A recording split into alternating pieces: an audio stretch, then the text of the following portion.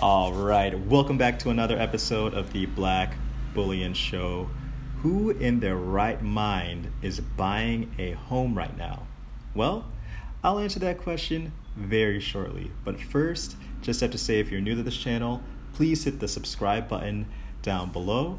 Also, please hit the like button. It helps to get this economic evangelism out there to the masses. And if you just want to get a quick video synopsis without having to watch the full thing, check it out in the description below. Okay, so we have a new one from Kidco, and it reads, gold remains softer. U.S. sales of new U.S. homes rise 0.6% in April. What is going on? So gold has largely been moving sideways recently. One day you'll see spot at 1730, and then next you'll see it at 1710. Right now, it's actually lower than that. I saw it dip below 1700 today. Today's Wednesday. But some people are saying, and this one comes from CNBC, just reading this really quickly, it says, sales of new U.S. single-family homes unexpectedly rose in April, but the gains are likely temporary as the issue ravages the economy, unleashing record unemployment.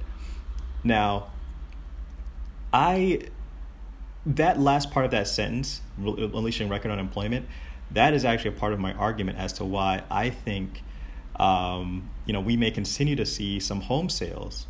Well, you might be asking, well, why is that? Well, primarily because of this. And as it loads up, you'll find that people who have been laid off the most are people who make less than $75,000. Now, obviously, $75,000 isn't destitute. But when you think about which tier of Americans are buying homes in today's market, it's actually a pretty high tier. Check this out from MarketWatch. As it's loading up, you just tend to think, well, what exactly is going on as far as, who is buying these homes? And it comes from this right here.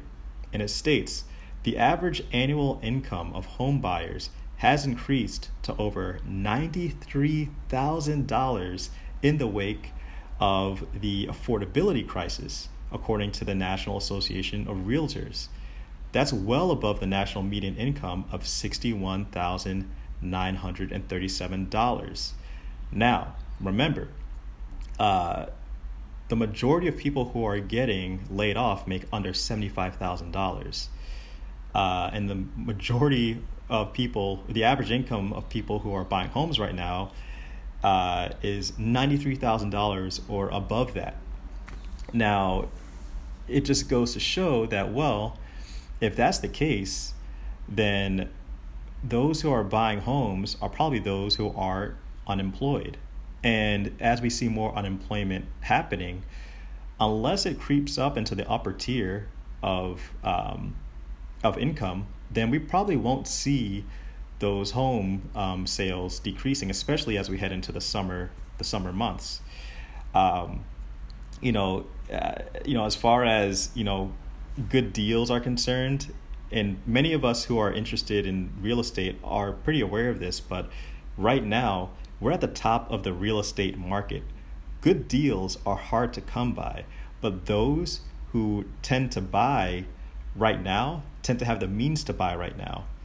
Again, the average income of home buyers has increased to $93,000 in recent years. It isn't always like that because we're heading towards the top of the market.